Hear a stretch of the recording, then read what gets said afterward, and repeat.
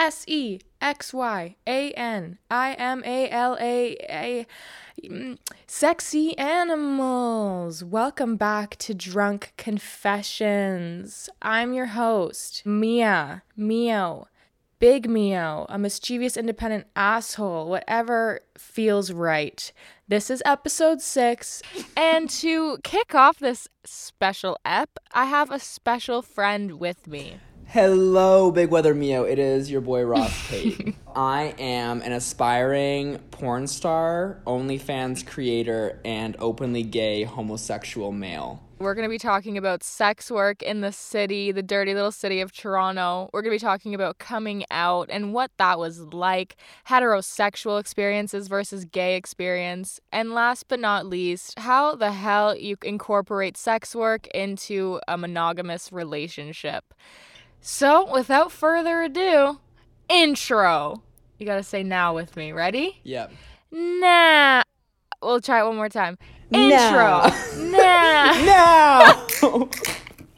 Okay. Holy shit.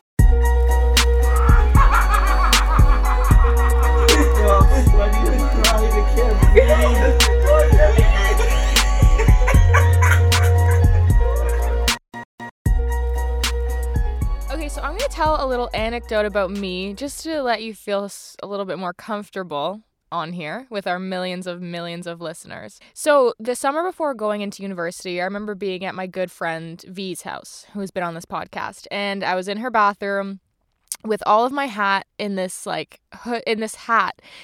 What did I just... Oh my God. I'm like, I had all of my hair in this big toque, and I was looking at myself in the mirror, and I had this massive shirt on, and I looked at myself and said, I'm going to be so gay when I go downtown. And it wasn't even like a conscious choice I was making. I just was calling it. I was manifesting it. And lo and behold, I had a very interesting first and only gay experience, my first summer after university. And when I told people after this, nobody was surprised. I don't know if it's because I called it. I don't know if it's because I've always been a little bit on the masculine or boyish side, but no one was surprised. I remember even telling my brother, he's like, no, for sure, Mia, like everybody knew that already. And I'm like, oh my shit, God. True. I know.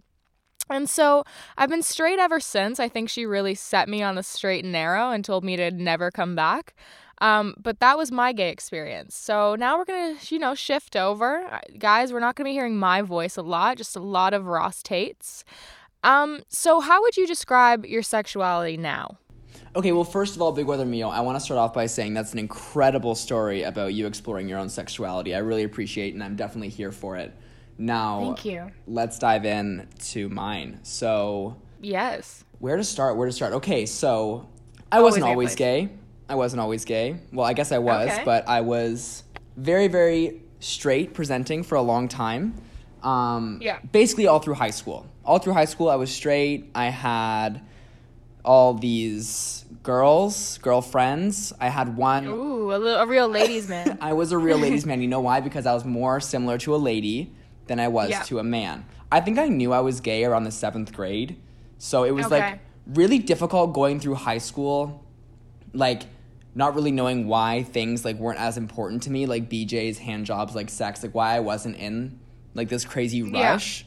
I don't know. I guess it just didn't, like vaginas just really didn't appeal to me. Mm-hmm. Eventually, so I got a girlfriend in the 11th grade of high school. We dated for 3.5 years. So we dated for a long time. And she was actually the reason that I got to do a lot of my firsts. I got to do a lot of, I struck a home run, basically. We did base 1, nice. Base 2, base 3, and base 4. We did it all the way around the globe. And you know what? It was fantastic. It was amazing. Really? Yeah, you know what? That's the weird part is I look back on our sexual experiences, and you know what? Despite only having sex like 4 or 5 times, like it was fine, manageable. Interesting. Like, because you know what? I have a lot of gay friends who don't associate it all with the genitalia of the opposite gender. They're grossed out by it completely. Like, ew. A vagina? Are you kidding? Gross. Well, Trixie Mattel actually has a really cool theory about gold card gays and platinum card gays. A gold card gay is when you came out of your mother, thus made contact with her genitalia, but you never had a girlfriend. You were gay from the get-go.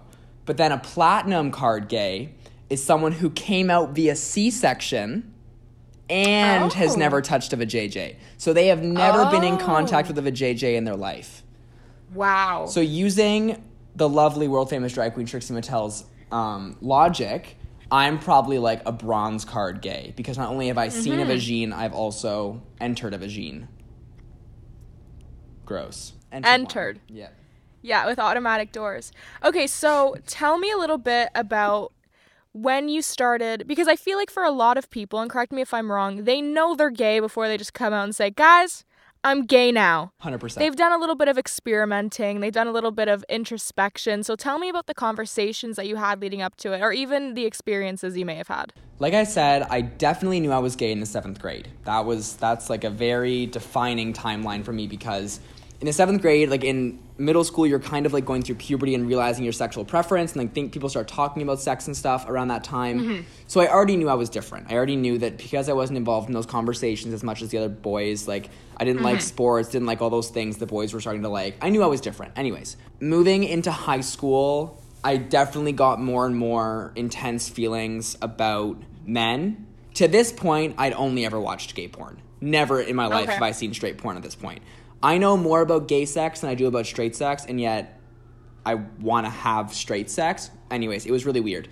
Going into university, I was still dating that girl who gave me my home run. And at that point, I had already had my first gay experience. What? Bum, bum, bum. Oh my God, tell us more. Okay, so I went to this camp.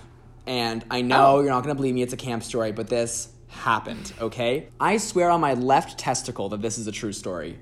There was this guy, very stereotypically stocky-looking, athletic build, played football. So you can paint yourself a picture there of this delicious man. One night, I snuck out of my tent. Ooh. And we started playing a game of Are You Nervous? Because I didn't know what to do. He didn't know what to do. We didn't know what we were doing. We just both knew we wanted to do it. And so, our hands are reaching up people's, the shorts and whatever. We start to feel some stuff. And then I ended up giving him a hand job. Huh. And what were you feeling while that was happening? Tired. I was really tired. You would think it's familiar to jerk someone else off. It is not. It's a whole different muscle group, I swear to God. The other side of my wrist was hurting. Anyways, okay, so that happens. And then I'm like, okay, cool. Like, that was a one-time thing. Amazing. Let's go date a girl.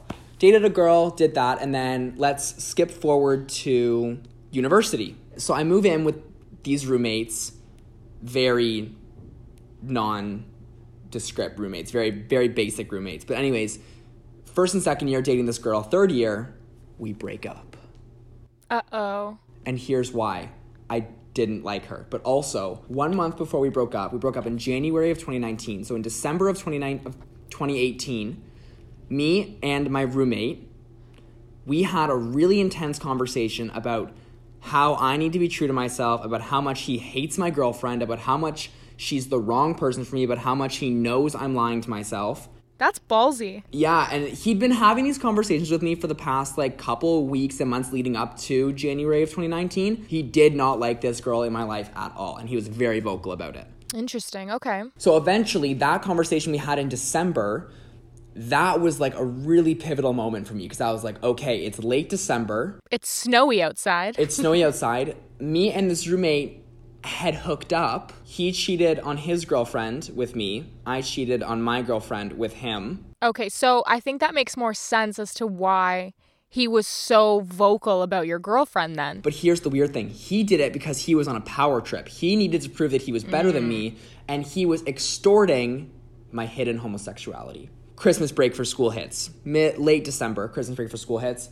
We have that really deep conversation about how much he doesn't like this girl I'm with. So, we get back from Christmas break, and I break up with her 2 days before our 4-year anniversary.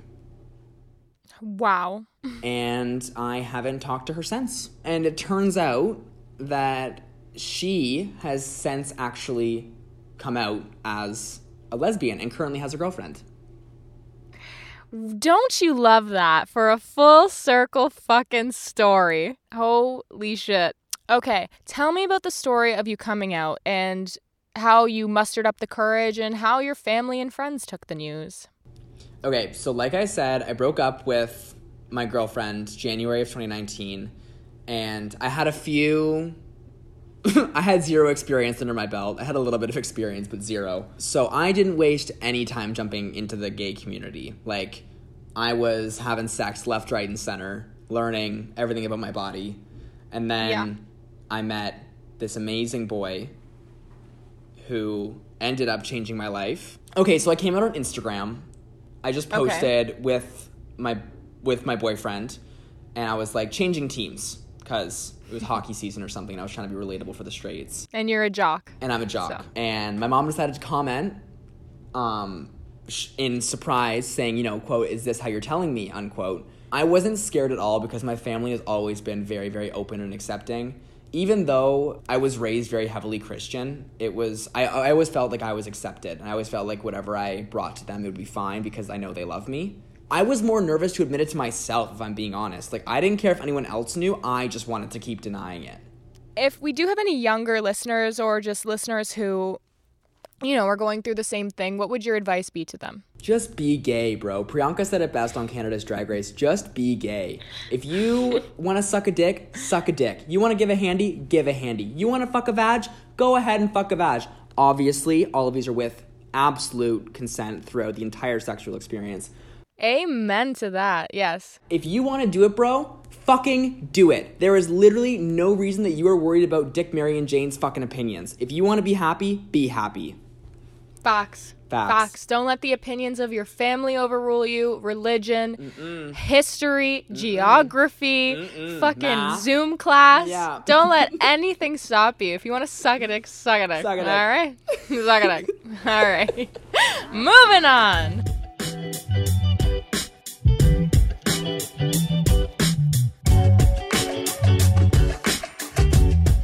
Ross Tate, Mr. Tate, if I may, you were telling me that after you came out, you decided to just, you know, find out the lay of the land, explore a little, become a little whorish, if I may. So, something that you've told me off record is that you're a sex worker. So, tell me how the fuck you got into that and what it's like in the city of Toronto.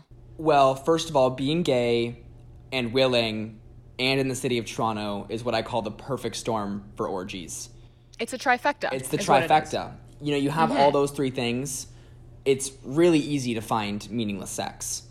And through the world-famous dating app Grindr, you're able to find instant connections that are instant and momentary.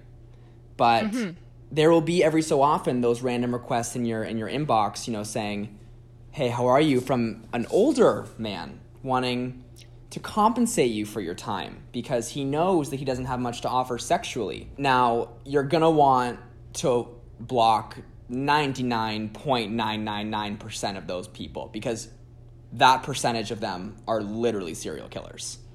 However, that 0.00001% of men actually will pay you for your time. Okay, so you're on Grindr, the world-famous app. You get a message from an older man who says, "Let me pay you to stick my pee-pee in your butthole." They say exactly that too sometimes. How do you decide that this is the one? Since you do get all those messages, you just have to be straight out with it and send your price. So whenever I get a message saying, you know, "Hey, you're so hot, let's do this and this and this," I would just send my number. This is how much it's going to cost. Because that way, I'm not wasting any time. They either don't respond, they block me, whatever. And then you get that 0.0001% that actually says, "Oh, that's fine." Because you have to remember, you're the commodity. And whatever you want to be paid, you will be paid if you wait long enough. Okay, so you're going through this list of people because you're so fucking famous on this fucking famous app, and you're being told you're hot left, right, and center. You find a guy who's willing to pay your price. What next? How will you determine that this person will be safe, and what were your stresses going in? Okay, well, how you'll determine they're safe is moving your conversation to different social media platforms. So since Grindr doesn't require a lot of two-factor authentication, it's really smart to move a conversation off Grindr to Snapchat or Instagram because that way you have a way of at least knowing they're a person. Step one is definitely making sure they exist, they're in your city, and they're as they describe. That's step one. Step two is building that relationship, because as much as sex work is transactional, you are offering something in exchange for something. You know, it's the oldest trick in the book. I have something you want and you have something I want. So let's throw it all in the pot and fuck it out. Let's get that kettle boiling, baby.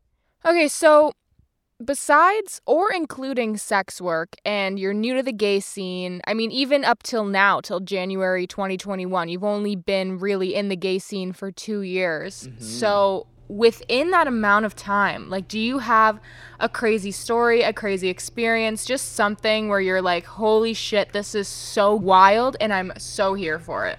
Okay, so immediately off the bat, one time I was invited to a party, a collective of men at a hotel in downtown Toronto.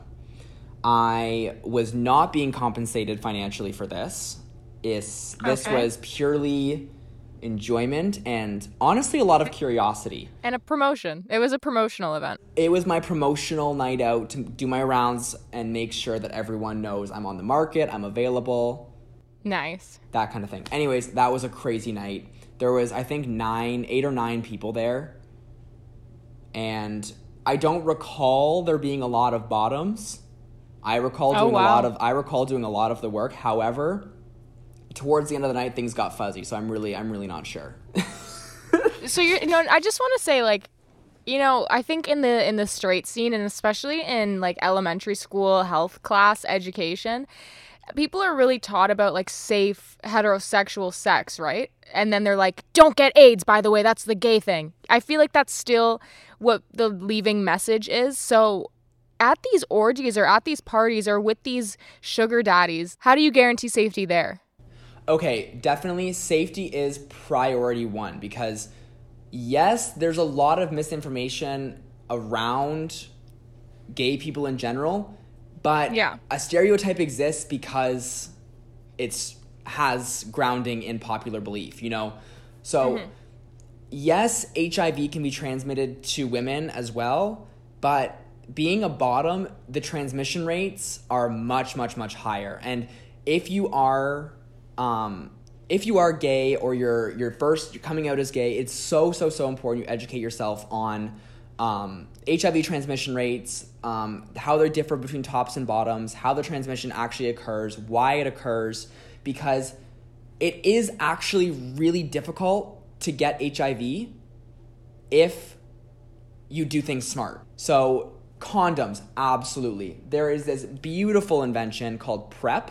It stands for pre-exposure prophylaxis, something like that. It is basically, if HIV is a baby, it's birth control. It is a pill I take every day, me and my partner take every single day, that build up antibodies to prevent HIV from staying within our body. Interesting. So it only works against HIV. It does not work against any other STIs. Is it covered by... And it is covered. It is covered if you're under 25. It's covered by the government, and it's covered by most basic health insurance plans.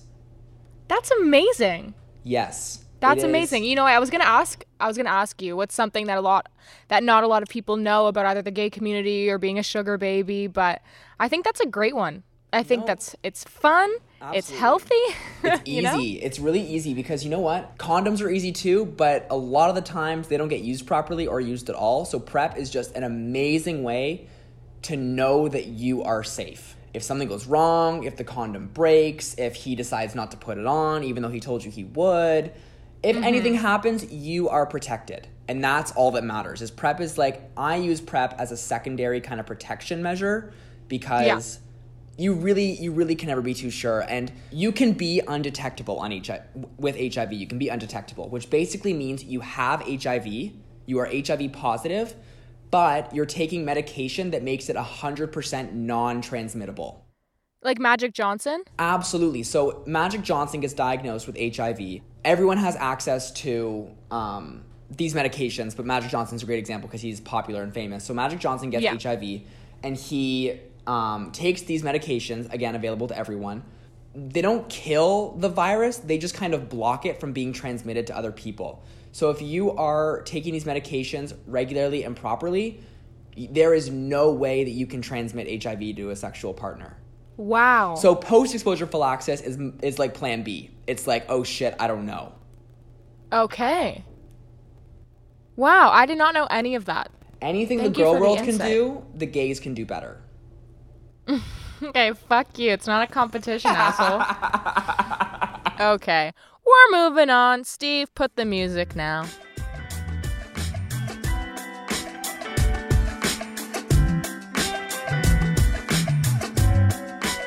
Mr. Tate, we're going to take our first two topics, okay? So first, you're gay. Super gay. And then we're going to also talk about the second topic of you being a sex worker. But you also have a boyfriend who you're in a monogamous, committed relationship with. Yes. So upon that being true, how has that impacted your sex work? Have you continued? Have you stopped? So, yes, we have continued. That is the simple answer, is that it never stopped. Okay. Okay, so sex work with a partner is very the same. You know, you both are offering something that someone else wants to pay for. But when you're in a relationship, there's obviously more to think about because, you know, you both do very different things and you've kind of already completed your puzzle. So it's like, where is this third person going to fit in and what are we going to charge them for? So it becomes more about communication, more about what you want to see, what I want to see, what feels good, what doesn't, what we like, what we don't. Because, again, you have to think of it like this. You are the desirable product. It's a really narcissistic, condescending way to think, but if you don't think like that, you will get yourself in trouble because it's really easy to fall victim to people pressuring you to do things, telling you to do something you don't want to do using really, really nice language. But you are a prize, and people have to earn the prize.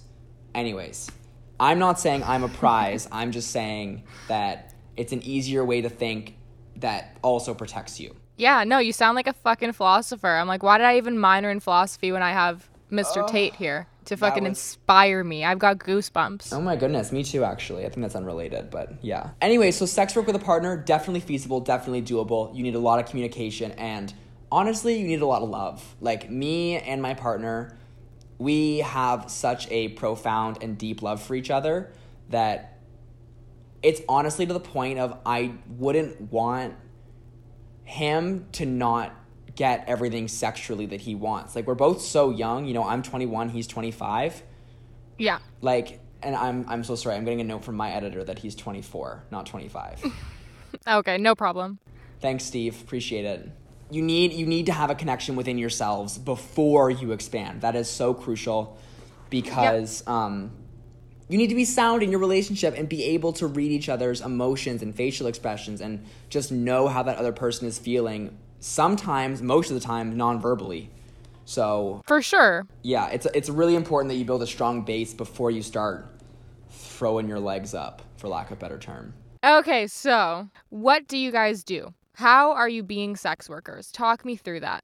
Okay, well, it's pretty easy because we kind of attract a niche market of people that are comfortable being a third, because that's a lot in itself. Comfortable being a third and also entering someone else's relationship.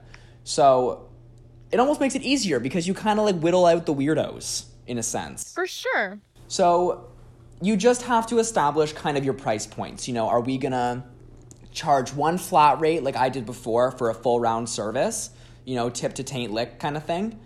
Or, you know, are we going to have like stages? Are we going to have like, you know, this is option A, B, C, and then option D is obviously the full package.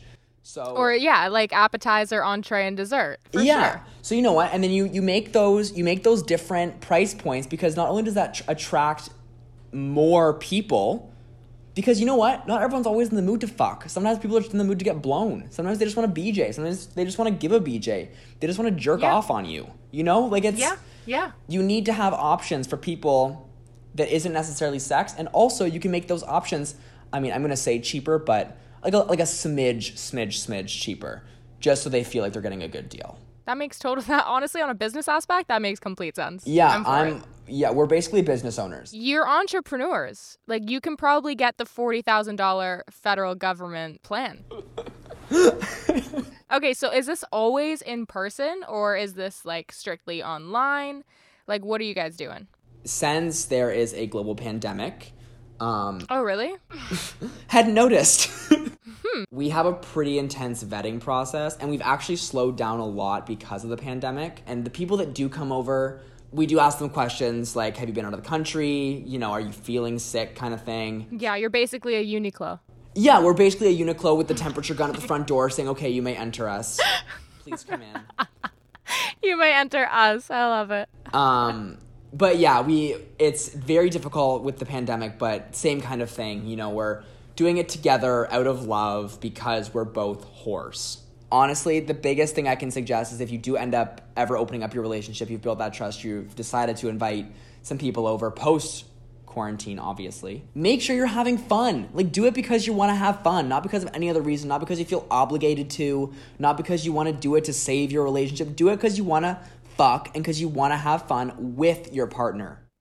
Yeah. No, I honestly, what I think my advice would be is that even if it's not with other people, even if it's just with your partner, your body is never going to look like how it looks right now. You are so gorgeous and young and in your youth right now. Fucking tape yourselves. Take pictures of yourselves. Oh, yeah. Fucking remember and document these moments because that'll build trust with your partner. Whether you guys are filming 30-minute videos with scripts and you're wearing a fucking nursing outfit, or if it's just you on top of them naked. But I guess that brings us to the end of the episode. And in Drunk Confession's honor, we have to do a drunk confession. Okay, so the drunk confession goes like this. You go, "Forgive me, Father Larry, for I have sinned." And then you just say something bad, either something bad you've done during the week, or if you want to just broaden it, something bad you've done in your life that's a funny story and you want to share. Okay. "Forgive me, Father Larry, for I have sinned. This one time, the roommate that I mentioned before, who gave me some of my introductory gay sexual experiences, we put a little fun tab on our tongue, and we went to Allen Gardens. I must have spent the first 20 minutes of that trip, that has two meanings there, kids, pay attention, of that trip, staring in the big grand room, staring at this massive leaf, having a conversation with my roommate who was there with me, because you never trip alone, ever. Eventually, I feel a tap on my shoulder. I turn around. It's a security guard who asks me if I want to know what kind of plant this is that I've been staring at for the last 20 minutes. I said I'm allergic as I've been rubbing it. And then I turned to grab my roommate, who I assumed was right beside me because of our conversation. He was staring directly at me from across the entire room. So not only did I experience a telepathic conversation that day, I was also scared shitless by local authorities. And Allen Gardens, if you guys have never been there, is just like one long stretch of different plants, but it's like one long pathway, so. Pretty much. Okay, my turn. Your turn. Forgive me, Father Larry, for I too have sinned. We've been talking about drag queens so much, so I feel like I should just tell a story from my 21st birthday that Ross Tate himself was present at. So he took us to the gay village in Toronto. Anyways, we're at this drag bar. I guess, would that be what you call it? Yeah, a drag bar where local men dress up as women for money. Perfect, thanks. Okay, so there's one performance going on, and I'm so into it. I just want to go on stage. And I think it was a $5 bill that I had rolled up and put into my mouth just to give to the dancer. Mm-hmm. And she came up to me, took the $5 with her hand, because I want her to take it with her mouth, then like a really sexy way, took it with her hand, and then proceeded to come down and just lay one right on me. They love that. It was great. I don't know how many people can say they've kissed a drag queen, but I win. I win. You do win. And to be kissed by a drag queen is not only disgusting, but you should get tested. Not only is it a privilege, Ross, but it's an honor. So get fucked. Okay, this was the rundown with Ross Tate. Thank you so much for coming on. I would just like to thank Big Weather Mio. And everybody should be gay. Everyone should just be gay. Just be gay. Okay, take it easy. Bye. Bye.